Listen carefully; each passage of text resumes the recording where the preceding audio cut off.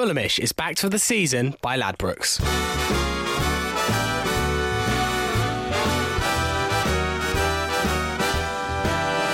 Hello, it's the Fulhamish podcast, bringing you regular Fulham discussions straight to your ears. My name is Sammy James, and on tonight's show we will look back at Saturday's victory over Millwall as, hallelujah, Fulham kept a clean sheet at home. And Holly Norwood hit the spot to record a 1-0 victory over our South London neighbours. And in the studio tonight, I have three A-listers of my own. The Blockbuster, Ben Jarman. Hello, friends. The VK Buster, Dom Betts. Hello, hello. And the Can Buster, Jack Collins. Hello, listeners. How are we all doing? Yeah, good. It's a happy week after 6 points. Well, yeah, they got the better introduction out of VK Buster and Can Buster. Blockbuster. Yeah. I'll save the best for you, Ben, this week. Morale is high in the studio after 2 wins in a row, 7 points from 9. We'll be looking back at Saturday's game and also previewing the West London derby against Brentford in a little bit too. But first, some 3-word reviews from Saturday. Now, it was a victory, Jack, which always means we get less 3-word reviews, so choice might be a little bit short, but I'm still plenty to select from. It's very much not short. Thanks to that introduction, I'm going to continually sing the Dam Busters theme tune every time you see me for the next sort of 6 weeks. So you've got that to look forward to. Our first 3-word review is from Aussie Cottager. He says, overdue shithouse win, which I thought was good. Kind of 4 words.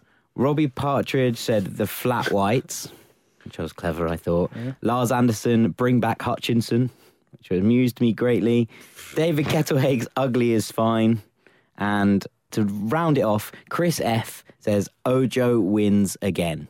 Well, he was very impressive on Saturday. More on Ojo in just a little bit. Just to say that Fulhamish is back this season by Ladbrokes. Right now, Fulhamish listeners can bet £5, get £20. The deal has not changed. If you deposit a fiver, Ladbrokes will add another 20 quid to your account. You can get this offer by following the link at bet.fulhamish.co.uk. Jack, not the prettiest of wins, but it was enough, and we got a clean sheet out of it as well. So more positives than negatives. Yeah, definitely. I think that ultimately we've been crying out for a clean sheet for absolutely ages, and you know, over the course of the game, it didn't really look at any given point that we were going to concede, aside from, you know, a long-range strike kind of out of nothing, which Millwall, you know, hit the post late on.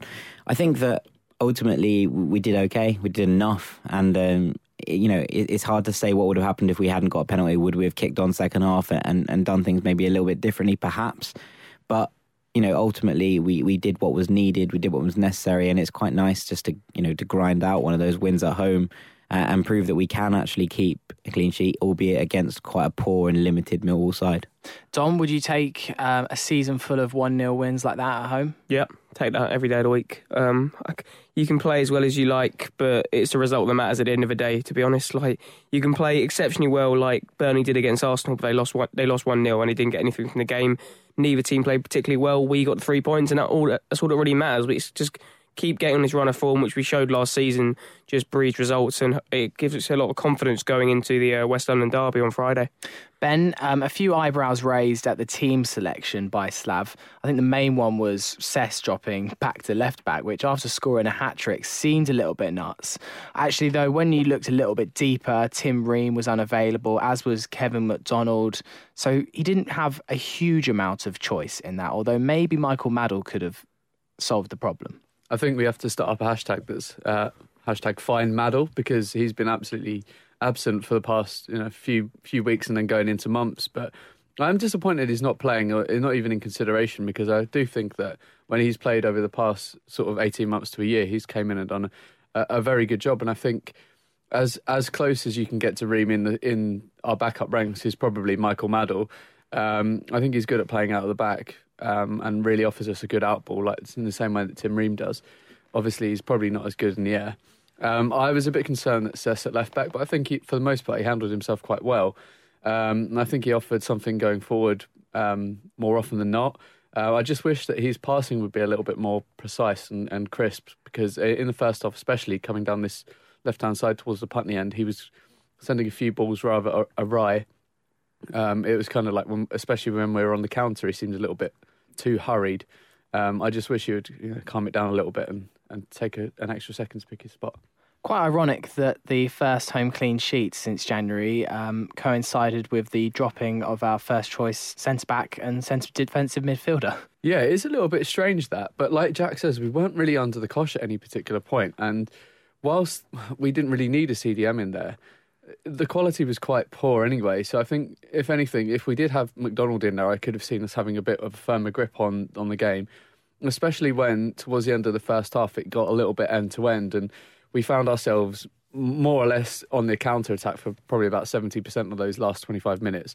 I just wish we would have had McDonald in there to sort of shore up that midfield and act as a little bit more of protection to those centre backs. But as we touched on last week, Norwood in front of the back four isn't too bad, because he does just like to sit in there and offer an angle.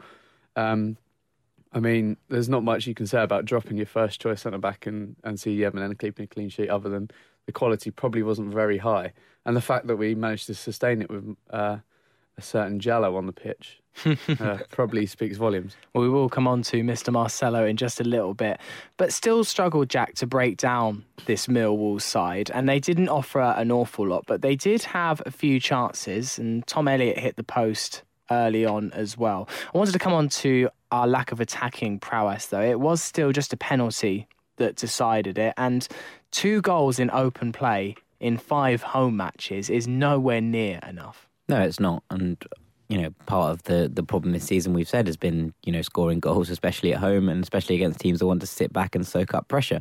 But we said on our preview podcast for this game that Millwall it wasn't going to be like Sheffield United. There wasn't going to be that kind of open space, and it wasn't going to be there to exploit. And ultimately, even at 1-0 up, Millwall didn't really go looking for an equaliser really until the very end. And to be honest, that would have probably suited them, far more to have scored an equaliser on 85 minutes than it would have to score an equaliser on 52. But it shows that we kept plugging, and we did eventually find that gap, and that penalty is the difference. Like I said before, I think it might have been a different second half if we hadn't scored a penalty and if it was 0-0 at half time.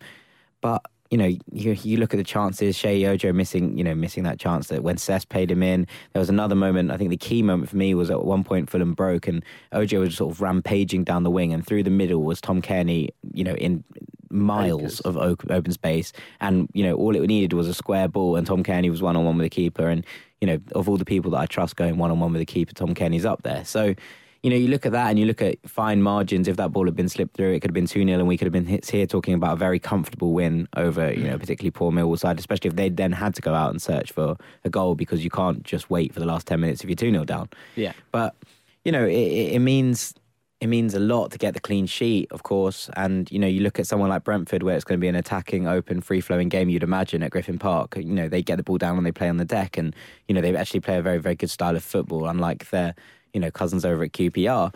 But I think we will see a more open game, which will lead to more chances and therefore probably more goals on Saturday. I think one thing we're definitely struggling with is when opposition teams, especially when we're at home, put those 10 men behind the ball, and we really struggle to understand what needs to be done to break them open. And I think one thing that we have as a team is an identity now of where last season the wingers like to pull wide and create space and make sure the game is stretched, especially in the opposition's half.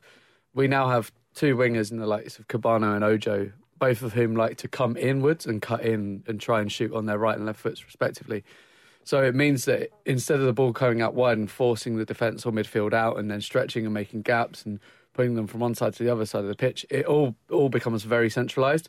And a ball in the centre is so easy to defend. It like you could see at times Millwall were just lapping it up as if, it was their dinner. And you kind of wish that we had someone to hit the byline, or if Slav would tell Ojo and Cabano to sit on the sidelines, much that Guardiola did against Huddersfield in the Premier League this weekend. He literally just told Sterling and Mane to sit on the sidelines and then push the fullbacks up, and just had a back 3, 2 centre-backs and a DM just sitting there. And that could have been the difference for Fulham if they had overloaded wide areas. I think we should do that a little bit more, but that's just my tactical preference. Coming on to Ojo, though, I do really like his direct style of play. He's willing to carry the ball and he's willing to make runs with it and really try and change the game and pick the ball up by the scruff of the neck. And we have been lacking that, and we said this against Sheffield United, what kind of impact his running has. And when we saw it again in the flesh on Saturday, I feel like we do seem much more effective with him in the team. Yeah, because we always seem to complaining that we play this passive possession football, which isn't really going anywhere. But it works to an extent, but that you can play that way. But you need a direct outlet going forward, and we have that in Ojo now. Because I like Cabano, but sometimes I feel he messes around with it too much. Same with Aite, whereas Ojo's completely different. He's always going for goal and wants to set up some chances. Unfortunately, he didn't play in Tom Kearney, but yeah. Even before he got injured, I thought he was direct. He just didn't have as much of his end product. But I think his end product's improved actually since he's come back. I think he wants to prove a point because he's not like our best player, and I think he knows that. But I think he wants to be one of our best players, which is a good thing. And I think he can only get better. And yeah, I think if he just keeps him working on his end products, he'll be a very, very important player. But as Ben said, our wingers do need to not always be cutting inside. They do need to know when to go down to the byline and get balls into the box. I think you need to have players who can do both and use them at the right time. Neil Harris said that the penalty was very harsh in his words. A quick poll in the studio. Ben, penalty, yes or no? Yeah. Jack? Yes. And Dom? Yeah. Thought that might be the case. It's poor defending. You can see why, though, Neil Harris was a little bit aggrieved. Yeah, I mean, of course you can. But it's one of those things that it's a silly thing to say that it's a con when you see those penalties given every single week in, week out in the Championship. And it's an absolute nonsense to suggest that that's a con thing. You know what? You see penalties given, left, right and centre for players taking contact and going down. There's nothing wrong with taking contact and going down. And if someone pulled my shirt in the box, I'd be down as well. It makes absolutely zero sense to try and be honourable when you're trying to win football games. There's a difference between cheating and being like, right, this guy's an idiot. I'm going to make the most of him being an idiot to therefore benefit my team. Yeah, it's not like what Fernandinho did against Huddersfield, where he just totally dies when there's no contact. There is contact, and players nowadays know if you feel contact, go down because you're more likely you're not going to win the penalty. And it's not conning the referee because if the player's making the contact in the first place, he's putting himself in a position where he can give away a penalty. Don't be stupid. Don't hold people's shirts in the box because if you do and they try and get away from you, and you're stood flat-footed, and McLaughlin is flat-footed. He has no clue where Font's going. So what he does is he grabs his shirt, and as soon as Rui Font feels that grabbing his shirt enough to take the contact, he goes down. And absolutely the right thing to do. And you know what? Fair play to him. That's an assist for Rui Font. Well, Rui Font's won a couple of penalties so far this season. He also won the one against Preston as well. But let's come on to him because again, he didn't have a huge impact on the game. Although you can really see that the quality that he does add to our game up front. It just seems to me he's not getting on the end of things and he's not making that direct visual impact on a game that most fans want to see. And from a striker, it still doesn't feel like he's doing enough for me. I'm not saying we should drop him. I still think he needs a clear run of games up front on his own, and he doesn't still need a goal. But I would just like to see a little bit more directness from Font. I wrote some notes during the game actually. I thought that Font did have an outcome on the game, but mainly because he was really good at harrying and pressing the defence. And obviously, when you've got Sean Hutchinson who likes to do big, long, direct balls, and then the same from the other centre back as well. When you've got someone like Font putting you under pressure, that distribution is going to be nowhere near as good. And their distribution at times wasn't great, and I think it's down to his work ethic. But you can see what you're saying. He definitely has some sort of quality there. It's just that, as Jack highlighted on last week's pod, he's not used to having this little time. I mean, the Portuguese league is a league where you get a lot of time and a lot of space, and that allows you to capitalise on any mistakes or clear opportunities that you have. And in this league, you don't get that. But you can see that week by week, he's getting a little bit faster. He's getting a little bit more attuned to it. And although there are times when he let the ball go very cheaply in the second half just before he was hauled off. And I think a lot of people were that was when, I guess, the tether sort of broke. But before that, I thought he actually did have quite a good, although understated, impact on the game. I completely agree. And, this is going to sound a bit like the broken record again. But, the way that Font, harried, not in terms of the way, obviously he did what Ben is saying and harry the defenders when the ball was on the floor. But also, we did actually play more long balls this year, and Button did actually clear a lot of them. And it was actually Font working really hard, and pressing those defenders. Even though he didn't necessarily win the ball in the air, he was pressing defenders, and they made mistakes when he was up against them, and that ball was dropping in. And we nearly benefited from that. Me and you spoke about this at the weekend from one of the direct goal kicks that got headed down to Neeskens Cabano, and he nearly got in on because of it. And that was all because Font actually was pressing the centre backs high and making things happen up there, and it makes a difference, to see someone who understands the game and chases the ball in the right places try and shut down those channels in the back four. And what it meant was that Millwall played a very, very, very long ball game. And, yes, they probably would have done so anyway, but a hurried clearance from Sean Hutchinson is far less likely to find its target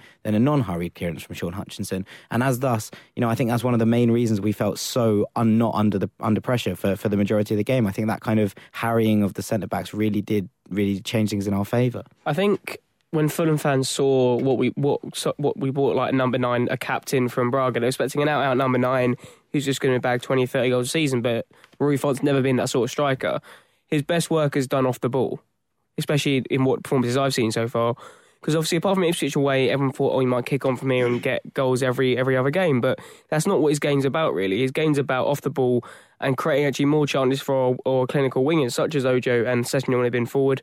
I know he didn't play in the Sheffield game, but what I've seen of him when his off-the-ball performances have been a lot better as far as I'm concerned. So I think what's good also is, like, last season, our only number 9 option was Chris Martin, whereas Font and Kamara are two very different options. Yeah, definitely. You've got the off-the-ball work that pretty much both of them do, but obviously you've got Kamara who can run in behind, which we saw in the Forest away game. But I think Font, off the ball, he was really, really good on the weekend. He was still only like a 7 out of 10, 6 out of 10, but I think he just needs to have a run of games. That's the only reason how he's going to improve. And I think once he scores, I think you mentioned it, Ben, Chris Martin last season, once he gets into a run of scoring goals, he'll score a lot of goals. Let's come on to the decline of Stefan Johansson. It is a very sad and sensitive subject in this studio because our little god that was so great last season just continues to put in poor performances, and it is so upsetting to see. He seems so harried on the ball, and just his distribution's poor, and he seems panicked whenever he gets the ball. And it was a really poor 45 minutes from Steph Joe, and I was quite excited to see him back on the team sheet on Saturday. I was thinking, right, here we go, Steph Joe. Not the greatest midfield you're ever going to come up against. You're going to put in the goods today, and still struggling, and pulled off after 45 minutes. It's just so sad to see. I don't think that's a tactical sub. Like, as much as I rate Slavisa, having the balls to make calls like that, I don't think you make that kind of sub at 1-0 up if there's not an injury or something, because it doesn't seem... The game didn't need changing at that point. If it had been 0-0 and he'd brought on a striker for a midfielder, I would have maybe said, yeah, okay, fair enough, that makes more sense. But to pull Steph off at that point, I think there's surely more, fitness related than performance related. Not that he was playing well. Like, that's not me defending him. But do you not think if it was injury, he'd have gone with a more like-for-like replacement, like Tayo Edan or even De La Torre? My view of this is that before the game, he had a fever, didn't he? And he had been unwell. That's why he missed the Sheffield United game. Yeah. So it could be a fact that he may not have shrugged it off. But obviously, that's no excuse for the way that he played. I thought, like Sammy said, he was very hurried on the ball. His distribution was nothing short of terrible. And I wish he would use his right foot a little bit more instead of trying to do the outside of a left foot at all times. But the way I saw it is sort of like Slavisa wanted to get more out of TC and therefore dropped him deeper, because in that first half, TC wasn't particularly influential, aside an absolutely wonderful ball on 30 minutes through to Cabano. Have you seen his tweet about this? Yeah, do you want a knife and fork with that? It's unbelievable. And I mean, like, that was probably the only moment of pure quality within the game, other than the fact that Norwood's penalty was pretty good. But I think that Slav wanted to... He adjusted the team to allow Tom Kearney a little bit more space in deeper to try and unlock a Millwall defence that was pretty organised. And the way that we saw him do that last year against the likes of Rotherham, the likes of Burton, and against Nottingham Forest as well, was by dropping him deeper in a little bit more of a withdrawn role and then putting someone else in the 10. And I think that's what he tried to do with Fonte, although it didn't really work out for him. And then obviously he was subbed off for Edun. And I thought, again, he done really well.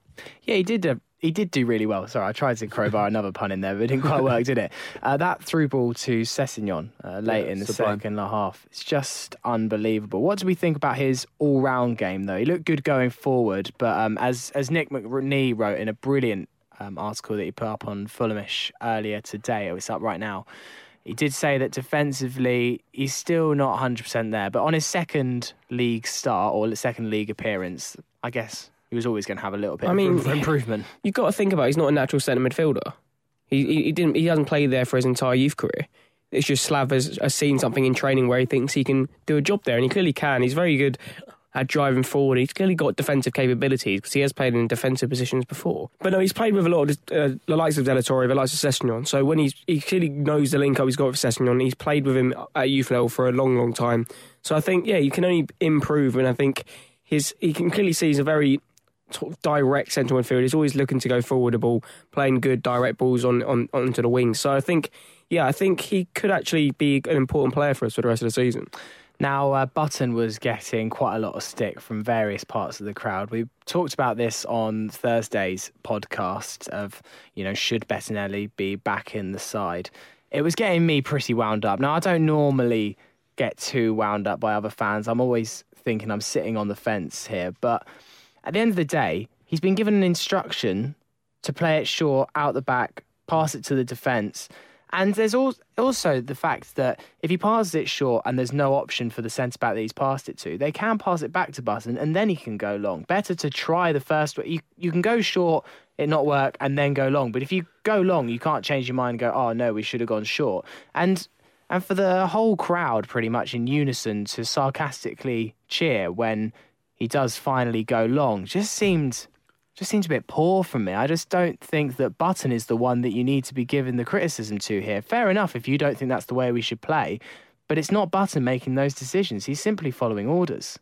Jeering him is so childish, and it doesn't do anything for the confidence of the keeper or the confidence of the team. So I don't know. I don't necessarily agree with it. Whatever. I think normally there's two reasons for playing a ball on the floor, especially out from a goalkeeper. Firstly, it's because your team is miles smaller than the other one, in which case Millwall are absolutely huge. Look at their centre-back, he's like 6'7". You've got Tom Elliott, who's again is 6'6". Sean Hutchinson's not small, and their centre midfielders are pretty tall as well. And then you've got the likes of Cabano, who's also fairly small. And then Edun, when he came on, is small as well. And Tom Kearney's not going to win a hell of a lot in the air. If you pump that ball in the air against a team that big, it's just going to come back at you. And the quicker the ball comes back, the easier it is for the opposition to score because you're not going to be set up. Secondly, the reason you would play out from the back is because it draws the team onto you. If you look at the way Millwall started to play, they were vacating their wingers and vacating the wing backs and also pushing up the centre midfielders. If you can find that space in there, like we did on a number of occasions, you can get through the press of like 2 or 3 banks of players in about 4 passes. And it means that you can get on the counter-attack very, very quickly, and you can hit that space, and you can, once you find a sequence of passes that works for you, it's normally 3 or 4 maximum, you can get through what Millwall were trying to do fairly simply. And Sky always highlight this every time we play on the box. It's that Fulham will never change, and we're always high risk, and we are, but it works, especially if you get the press right. I just wish we were a little bit further up the pitch and a little bit wider, and there was a couple more options in midfield, but other than that, it was fine. Yeah, as in the ball out to the centre-backs who've split is a very, very common tactic, and you'll see it in loads of teams. I think one of the usual examples that Sky used was back the Liverpool team under Brendan Rodgers, who very nearly won the league that year, where Gerrard would drop back between the 2 centre-backs and they'd split and he'd play as almost a quarterback. Okay. But what they'd do is they'd split the defence into 5 and then basically move it through those quarters and bring teams onto them and pass their way around them. And that's the only way you're going to get through teams, especially at the Cottage when they're putting banks of 10 behind the ball. It's very simple in terms of when you have a team who have come like Millwall to frustrate and to wind Fulham up and try and get a headed goal from a corner, you have to play the ball on the floor and beat them in a passing game, because if we start lumping the ball into the box, we're never going to get anything.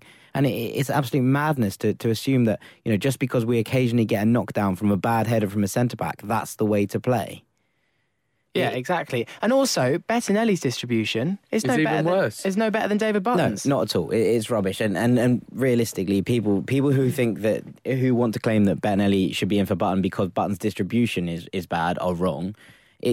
I'm happy to listen to discussions about this, and if someone thinks that Bettinelli has a better command of his area than Button, then we can discuss it. But in terms of distribution, Bettinelli is not the answer.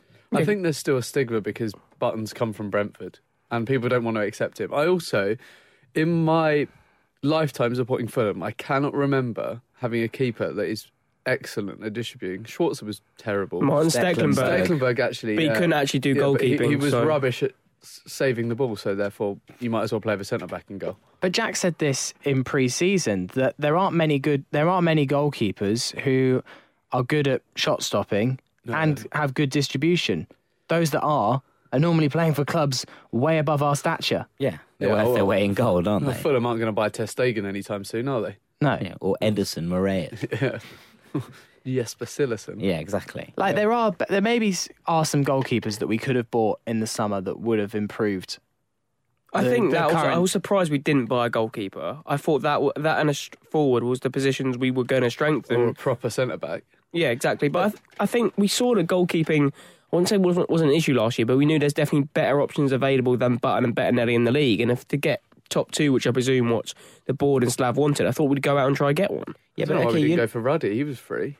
Yeah, he's just quite old, isn't he? The thing is, I think... And error pro. I think if Fulham had thought that there was a better goalie on the market available in the price ranges we wanted, I think we would have gone for them. The fact that we didn't suggests that option wasn't available. But, you look at someone like Darren Randolph at Middlesbrough, right, who's a very, very good shot stopper. Not particularly brilliant with his feet, but, has saved Middlesbrough and the Republic on numerous times, both through a qualification for the World Cup and this season.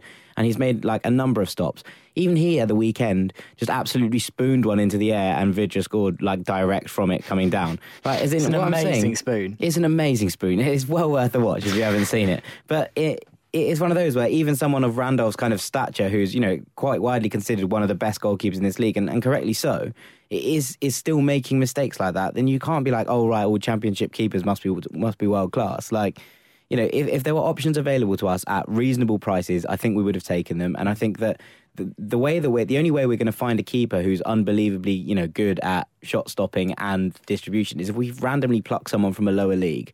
And what I'm hoping is that the kind of, the decline of Craig Klein in that sense, and the fact that James Lovell obviously is more attuned with the English leagues than Klein was, means that we will start looking in those kind of places to try and find bargains. And I'm sure we'll come on to this, but, obviously in different positions, someone like Ollie Watkins, who's come up into this league for Brentford from Exeter and done absolute, wonders in the middle and really looks very accomplished and at home at this level. Potentially we'll be able to find someone like that in a lower league who's a good shot stopper and good with his feet. And that's, I think, the only way that Fulham are going to bring in a keeper of that calibre at this level without spending absolute fortunes. It's the goalkeeper's curse as well, isn't it? They've always attracted attention for the wrong reasons. Goalkeepers rarely get credit. They often get criticism. All goalkeepers are crazy, as the famous book once says. Dom, were you quite surprised to see Marcelo Diallo get an appearance? Number 23? I forgot he existed, to be perfectly honest. I don't know what the point in him is really. He's a big mountain of a man. Was Slav not just trying to protect Fulham from the barrage of long balls? He just looked an absolute liability as soon as he came on, really. He just throws himself at the ball and doesn't actually have any technical ability whatsoever, really, as far as I'm concerned. He's just... I don't know why we signed him. I really just don't... I don't get what statistics prove he's any good. It's one thing signing him, it's another thing playing him. Yeah, and everyone says, it's because Maddel's a Klein signing, but everyone was marauding over Callas and Maddell at the beginning of last season. So Slav clearly rates Maddell to some extent, surely. He wouldn't have played him for probably about a year if he didn't like him anyway. It just makes no sense to me. I don't know where he is. He hasn't just... Unless he slept with Slav's wife over the summer, I don't really know what's happened. What's Maddell's latest place on Instagram? Is he still in the country? I think he's hanging out with Lucas Piazon in cafes somewhere. That's the last time I saw Some him. seafood restaurant in Fulham. With Facts Not Fiction 9. That's where I saw him last. Yeah, free justice from #justice for Madel, I think is the play. Look, Jallo actually, for all these worth, didn't do too badly. I think Didn't that's do too well either. No, he didn't do too well either. He gave away You're that right. free kick that I had my heart in my mouth Yeah, for. no, I completely agree. He didn't do. I'm not saying that he did wonders. He just didn't. He didn't do as badly as I was expecting him to, and I think that does have to be raised. Yeah, he won a few headers, Yeah, he did, and that was kind of what was asked of Do him. I want to see him again? No, but did he actually do all right? Yeah, But remember, as long as he's played, we ain't lost, and as long as he's played, we ain't conceded a goal. yeah, exactly. 100% Marcelo, as I call him. He's actually the best Marcelo in the world. Right, yeah. Bang on. Ben's just given me the biggest death stare of all time ever. Never So, say we're gonna never put say that one anything to bad bed. about Spanish football. Just before we move on to the Brentford game, just to say that Fulhamish has moved into the 21st century. No longer are we just audio. We have started some visual as well, and we've just set up a YouTube account, and we're looking into the possibility of doing some kind of match day vlogs and a little bit of reaction from the game, and trying to build our YouTube account. There aren't many, if any, Fulham YouTube accounts, so we just thought, we like doing the podcast. Let's stretch this into the video world. We saw a gap in the market and we're exploiting it ruthlessly, Exactly. like Shea Ojo in space. Like a TC through ball. Precisely. So give us a subscribe if you have a YouTube account. Who doesn't have a YouTube account these days? I think you Just get one search- automatically now without your Google account. Yeah, exactly. I don't ever remember setting up a YouTube Yeah, account. exactly. So just find us, type in Fulhamish Podcast into YouTube, give us a subscribe, and we did a Millwall match day experience. I did a lot of it, and then met up with Jack at the end, and we had a little bit of a nice chat. We did. It's interesting. You know what? It's a new for all of us, and your feedback and anything else like that is most welcome as well. I know it's not perfect, but We're giving it a go. exactly. So give us a subscribe, give us your feedback, and let us know if you'd like more stuff like that in the future. We're going to do one at Brentford as well, and hopefully, as Jack will give you the details later, we'll have a big amassing of Fulham fans to chat to at that game as well. So it's not just Us. the viewpoints of myself, my dad, and Jack. Precisely. That's it. Right, we'll come on to the Brentford game after this. Lads, do you know what would be the perfect Christmas present? Beer. Yeah, exactly. Do you know where you can get that? Beer 52. Well done. Do you know how you can get it really cheap? Put code Fulham in the checkout. Perfect. You actually get a free crate of 10 craft beers. Benjamin, how does that sound? Tasty. Don Betts, how does that sound? Team cans. Use the code Fulham at beer52.com and get it in time for Christmas. The code's not going to last for long. Hashtag Christmas cans. Big bag of fat Christmas cans. Well done, lads. Hello and welcome back to the Fulhamish podcast. It's Sammy James here, joined by Ben Jarman, Jack Collins and Dom Betts. Hola. So, Millwall complete. We've assessed that game, I think, as much as we possibly can, and we look forward to Saturday. It's the West London derby, another London derby coming up. This one a little bit more fiery, though, although not much closer than the last one we had. Millwall is 7 miles away, as the crow flies. Any guesses to Brentford? 5.4, I'd say. Dom Betts? 6. Benjamin? 7.2. Well, that would make no sense because that's more than Millwall. But 4 miles to Brentwood. Brentwood? Brentwood's a lot Brentwood's a further away. lot That's further my away. way. That's out by Ben's gaff. Yeah. If you fancy a night out in Sugar Hut. Sugar slut. Right, well. Well, let's move on to the Brentford game. A match that we'd probably have preferred earlier in the season, given the Bees' poor start. They're now starting to live up to their potential somewhat. Mixed form of late, though. Their draw with Burton the other night was fairly turgid, according to various sources that I know that were there. It's going to be It was rubbish. Let's be honest. They were absolutely diabolical at points, although their free kick is excellent. It's going to be a tough game, though. We know that Brentford have got quality. They're better than our other West London neighbours in the Championship for sure. Well, we'll see. Well, Yeah. It's be interesting to see their game tonight, which should be kicking off in about 20 minutes' time. Anyway, Jack, Brentford. Yeah. Brentford are a ball-playing unit, a bit like Fulham, who have amassed their ranks in a similar kind of Moneyball sense in a way, but more from the lower leagues and amassed them from slightly more obscure sources than Fulham have, which is, obviously nothing to be sniffed at. And they've done a really good job there. And while the chairman has scaled back plans, he does seem to actually have a vision of Brentford playing Premier League football in the future. I think that Fulham should be able to beat Brentford if both teams were going at it hammering nails, and it came down to a pure shootout. Fulham have superior quality to our B's neighbours, but I would suggest that they will be massively fired up. This game matters more to them than it does to us. They see Fulham as their perennial rivals who have been finally restored to rightful parity, whereas Fulham see Brentford as a brief annoyance. And I think that ultimately, they will get behind their side at Griffin Park, and it's obviously a small stadium, but it's quite tightly packed, and they'll make noise down from that Ealing Road stand, and hopefully Fulham will have the sort of mental capacity to deal with that extra kind of blood and thunder of a London derby. Tightly packed, but not packed out. No, they haven't sold out. This is something that has surprised me. Fulham sold out far faster than we expected to in some cases, and I know a few people who were not expecting it to sell out quite as quickly as it did and have been left stranded. #find Ben a ticket. #find Ben a ticket.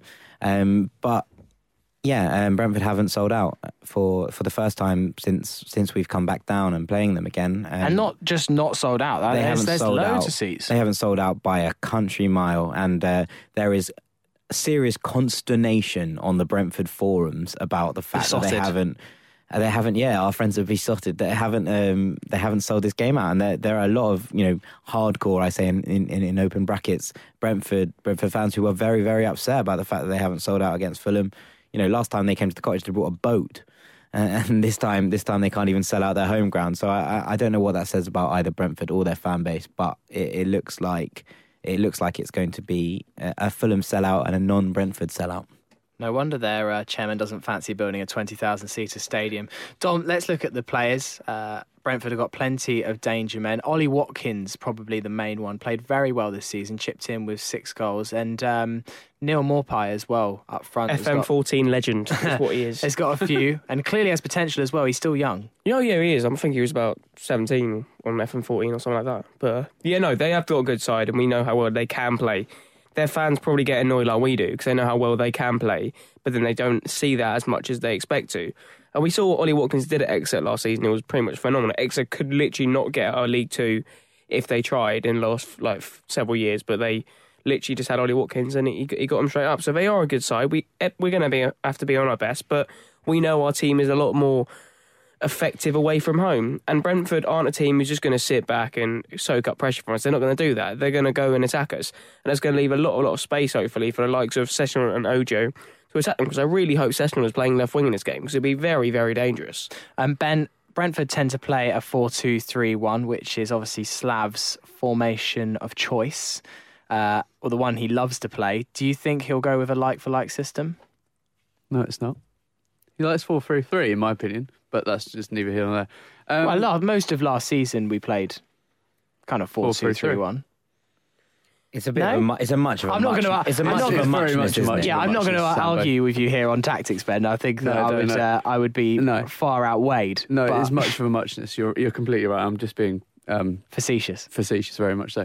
I think he probably will line up the same as he does every single week. I think that we enjoy playing against Brentford because, like you said, they will give us a lot of space and they're quite an expressive team.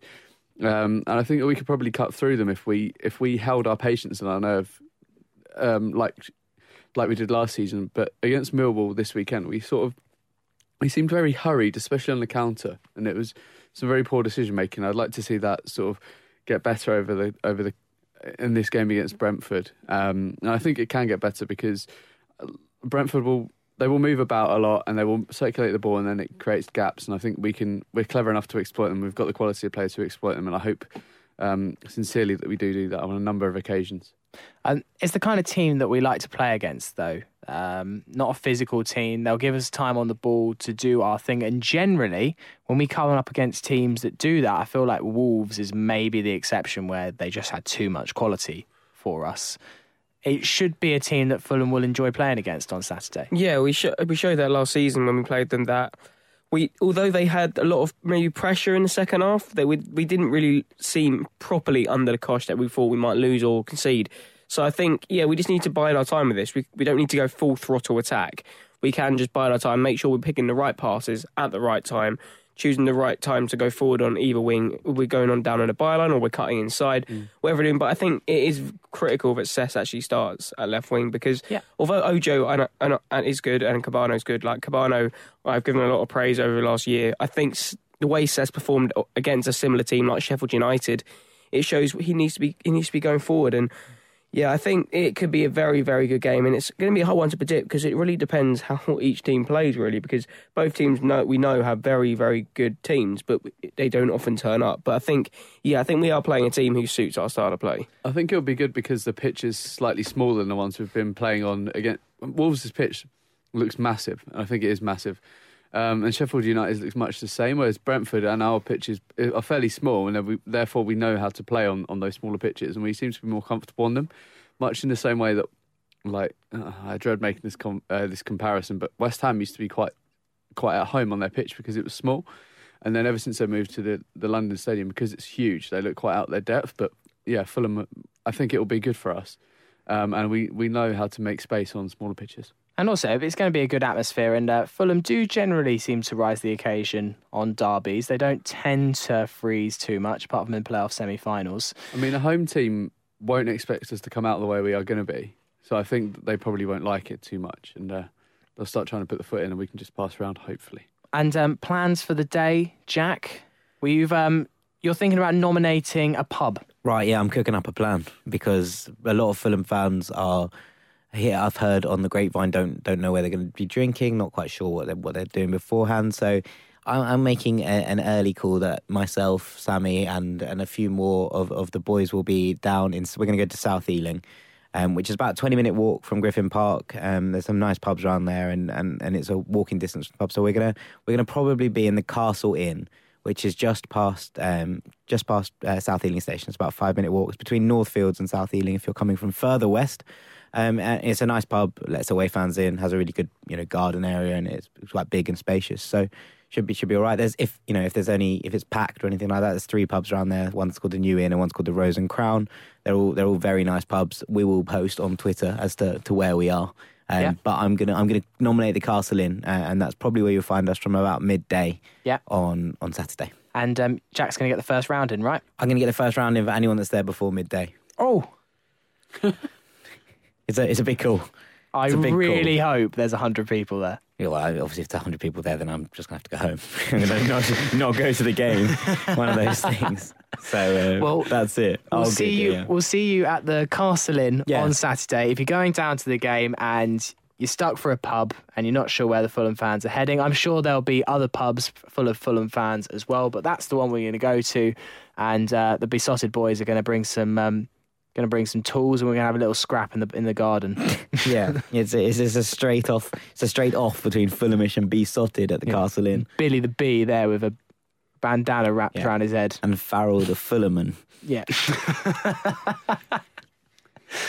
We will see you there. If you're going to Brentford on Saturday, hopefully see you there. Or even if you're not going to the game and you just fancy a drink in West London on Saturday, feel free to join us as well. Right, let's open the post bag before this gets any weirder. Jack, what's coming in? We've had some brilliant questions this week. I'm gonna lay us up with my favourite question that we've got in absolutely ages. This is a direct classic, and it came in via email at half time during the game against Millwall, and it came in from Matthew, and he wrote in his subject, there was no message, it just said, anyone else really missing the half-time Cottage conundrum? Yes. Yes. I'm missing 2 things at the moment. I'm missing the Fulham of last season. I'm missing the half-time Cottage conundrum. Oh, right, I see. Yeah, that makes sense. It's never coming back. Yeah, that one's gone. I don't know about the Cottage conundrum. We'll have a word with Ivan and see what we can do. Well, Ivan listens to the podcast every Tuesday on his way to present the Heart Breakfast show. On the M25, normally about 3 a.m. in the morning. So, Ivan, if you can get back to us on that one, because it's clearly missed. Okay, so... is that another gap for Fulhamish to exploit? Yeah, we'll start Fulhamish conundrums. Farrell's on the case. Yeah. So that's good. All of them will be Tony Callio. Yeah, every single one. The bone crusher himself. Right, we've got one from a friend of the pod, Drew Heatley, who says, Jallo's cameo on the weekend showed how light we are at centre-back. Though he wasn't awful, what other options do we have if the current defensive injuries continue pre-window? Anyone at youth level impressing? I'm going to go to Dom Betts. I want to walk like you, talk like you is all you need to know. Can you clarify that for Jerome listeners? Opoku is the answer to everyone. No, but I think we are ridiculously light there, and I don't know why we didn't improve more, because technically Callas counted as a centre-back signing, but he doesn't really, because he had him last season. Marcelo Jallo, I think the best thing I've seen from him this season when he was the second pre-season game in Poznan, when he just ran me on his phone and on the halfway line by himself, looking like he had no mates. But I find it weird we didn't sign anyone. It just doesn't make any sense to me, because it was clearly an issue last season. Ream is a good centre-back, but he isn't like a leading championship centre-back, I'd say. But yeah, it is weird, and I mean, I'd say our strength in the youth ranks aren't our defensive options, it's our options going forward. Like we saw Adebayo's doing well, Michael Elstone's doing well at the moment as well, and Humphreys did well last season, although I think he's currently injured. So yeah, I think we are ridiculously light at centre-back, and it doesn't help where you just refuse to play your third best centre-back. Ben, talk to me about Aaron Davis. I really like Aaron Davis, and I don't think he gets a hell of a lot of credit for the most part, but he's pretty tall, very mobile, and he's got a very good crisp pass on him. He reads the game very well, good at the old perception and standing tackles and that sort of thing. And when I covered the game last year, in fact, for Fulham against West Ham under 23s, he was by far the stand-up performer, and he was only on the pitch for about 25 minutes. He's a Welsh youth international, I believe. And I think if out of that current crop of centre-backs, he probably looks the one that will probably be most comfortable if he did get thrown in at the deep end and get into a championship squad in the near future. I really do like him. I'm a big fan of how he doesn't fuck about the second A in his name, just one A. Don't need it. don't need second A. Now I've got a lot more respect for him. Yeah, precisely. Sam? I just think it's mad that we didn't sign another centre-back if Slav doesn't rate Michael Muddle. Fair enough if... what? Michael Muddle. Michael Muddle. Michael Muddle, yeah. Muddle now. Yeah, I know. I'm constantly in a muddle. He doesn't rate him, so why didn't he ask for another centre-back that he clearly trusts? I mean, I would pick Michael Muddle, and therefore I don't think we do need another centre-back, because I think we have enough depth, but clearly Slav doesn't rate him, so get someone else. Why are we relying on Marcelo Jallo, who clearly Slav doesn't rate either? Otherwise, he wouldn't only be playing and bit part off the bench. This one's from FFC Hector. He says, should we expect Norwood to be our starting centre midfielder over Johansson now that he's asserted himself as our penalty taker? No. Well, the penalty taker thing, I don't think the penalty taking thing is relevant. That sounds really harsh. I don't think the penalty taking thing is relevant, but I can see Norwood being our starting centre mid for the foreseeable, given the form of Stefan Johansson. I think this is a really valid question, because, you know, when you actually put the context of last year's penalty conundrum into thing, that's a lot of points. And it does make a difference having a penalty taker on the team. Yeah, but I agree with you. It's not this year. I agree with you. It's not the be all and end all and the reason why Norwood should be starting in centre midfield, but I think it's a consideration. it's another string to his bow. Precisely. That's it. And Along with them Hollywood passes. Yeah, indeed. Dom, have you got any thoughts on this? I think he should continue at the moment.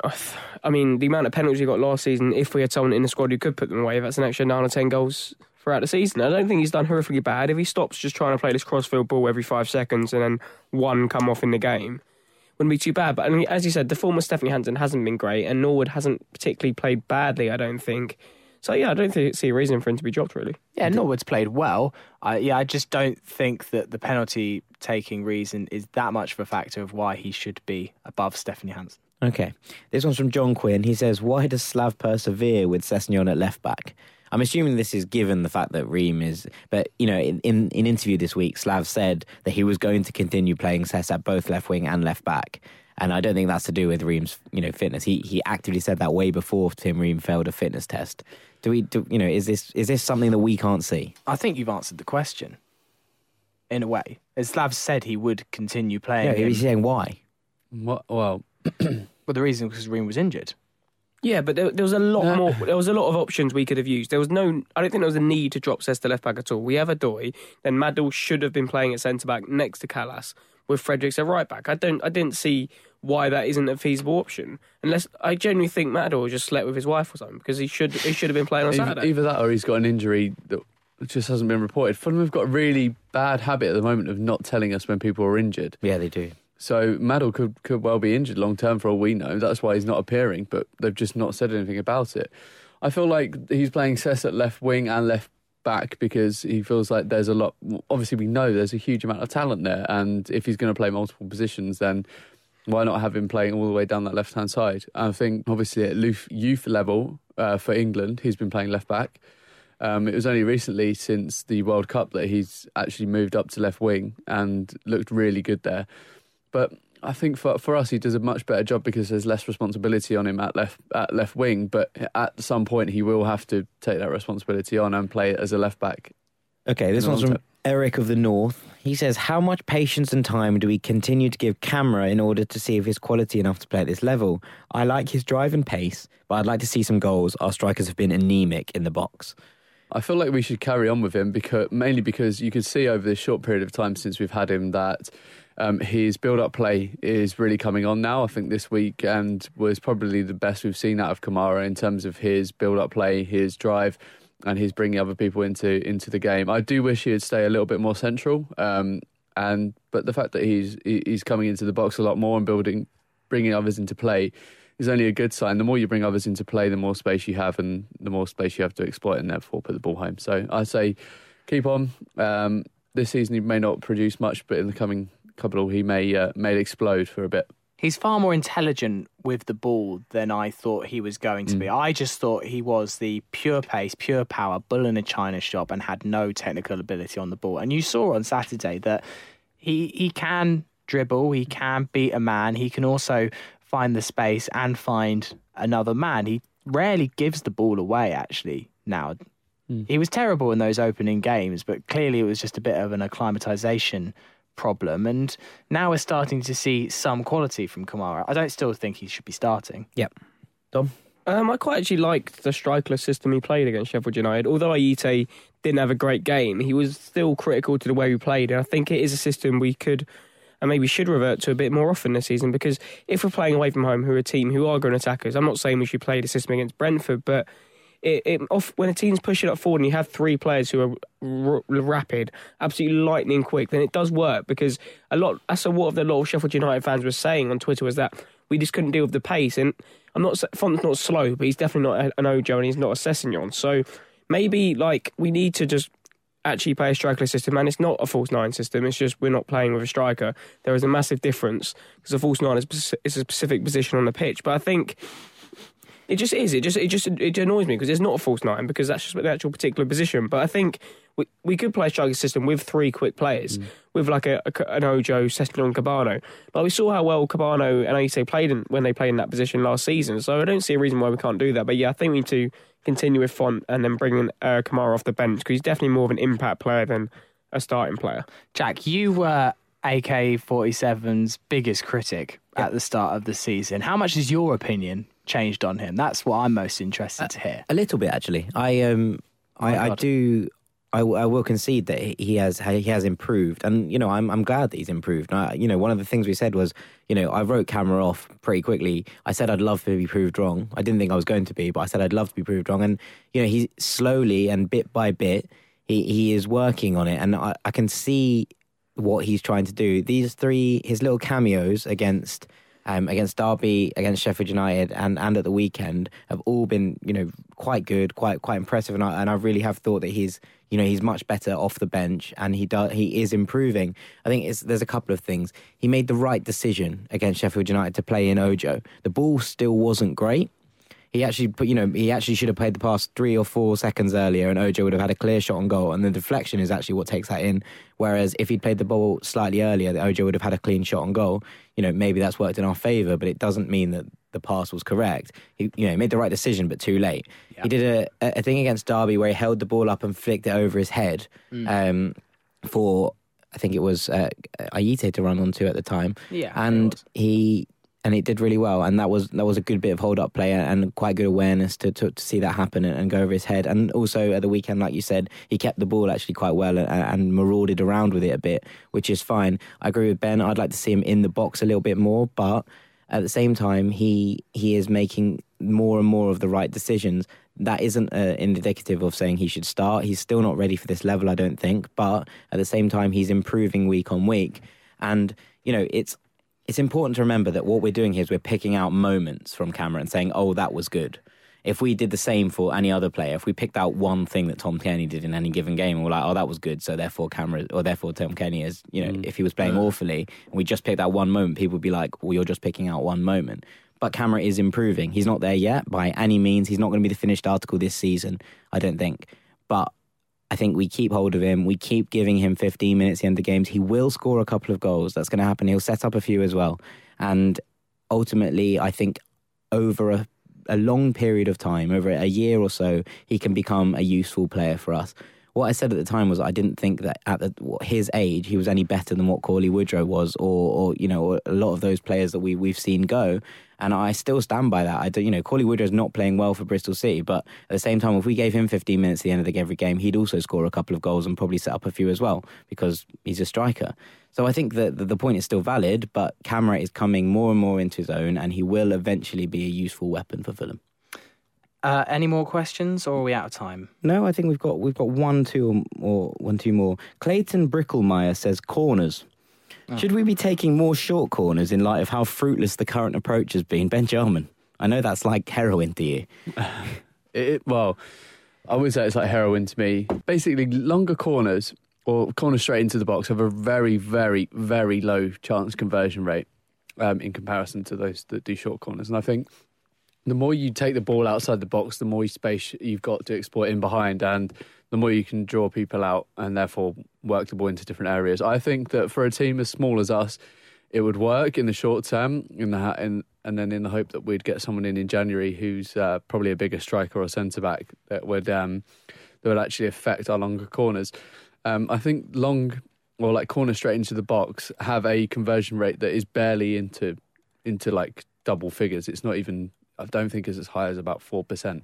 And then I also saw a tweet earlier about someone saying that we should be looking at a centre-back in the ilk of someone like Aidan Flint, who I think in general probably isn't too much of a bad shout. He definitely offers height and has a certain amount of ball-playing ability, and knows this league very well. He's scored a fair few already this season. It would be a nice pickup. Yeah, it would. He's very much a ball-playing centre-back, and he's often misguided because he scores a lot of headers. People lump him as the big man. But interesting to note that our goal effectively came from a penalty. I was just about to say that. Someone actually did reply to this. And that's got to be the first time in an age where, something good has come of a long corner or any corner into the box. Chris says we won a penalty from a corner on Sat in relation to this actual question. So fair play to him. I was going to bring that up. I think with corners, you've got to have different options from a corner. You can't always be playing it short and always be playing it long, but you need to know when to use the right option at the right time. Because you've got a corner in the 90th minute, you're not going to lump it into the box, are you? If you're like 1-0 up, you're going to keep the ball in the corner. But I also think there are times where you need to use both. There's times where you need to retain the ball and create another chance of it. There's other times where you need to just get that ball in the box, and if you feel like you've got the momentum at the time, you can win a header. So I think it is a better idea to be playing it short, but I think there are times when you need to be using a big ball into the box.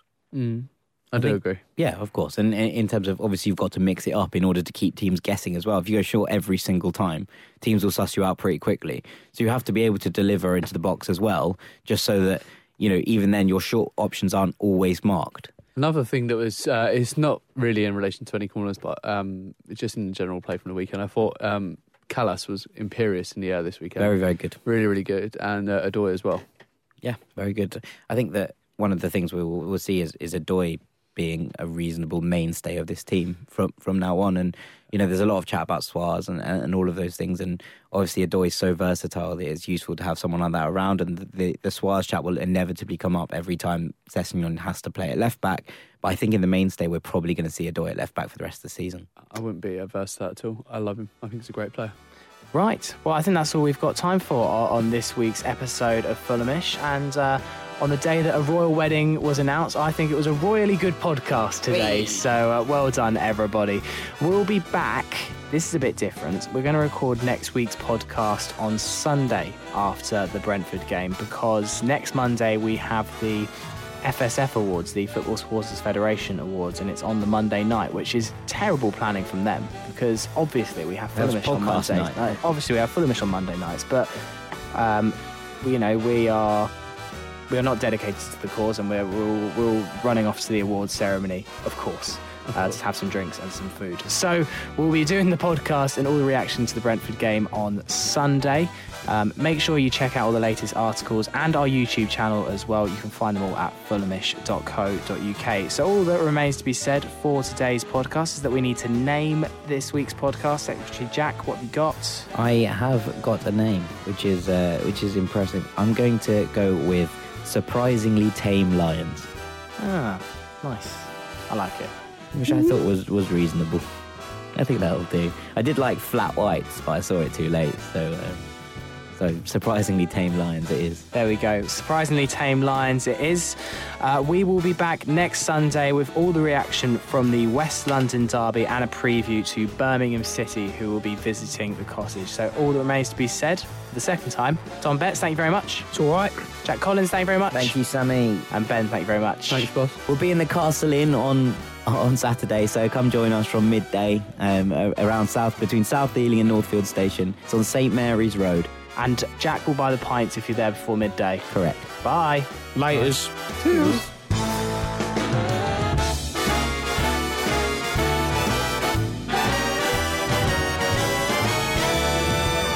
Big bag of fat Christmas cans. Acast powers some of the world's best podcasts. Here's a show we recommend. This spooky season, have a listen to Let's Talk About Myths, Baby, a podcast about Greek mythology that tells it honestly and often with a lot of gore, at least when it comes to these spooky season episodes. Every week in October, I have released a new episode with various levels of spooky in Greek mythology. There are ancient stories of haunted houses, ghosts, werewolves, general tragedy, and even a very bloody tree. Greek mythology has a little something for everyone, especially when it comes to spooky season.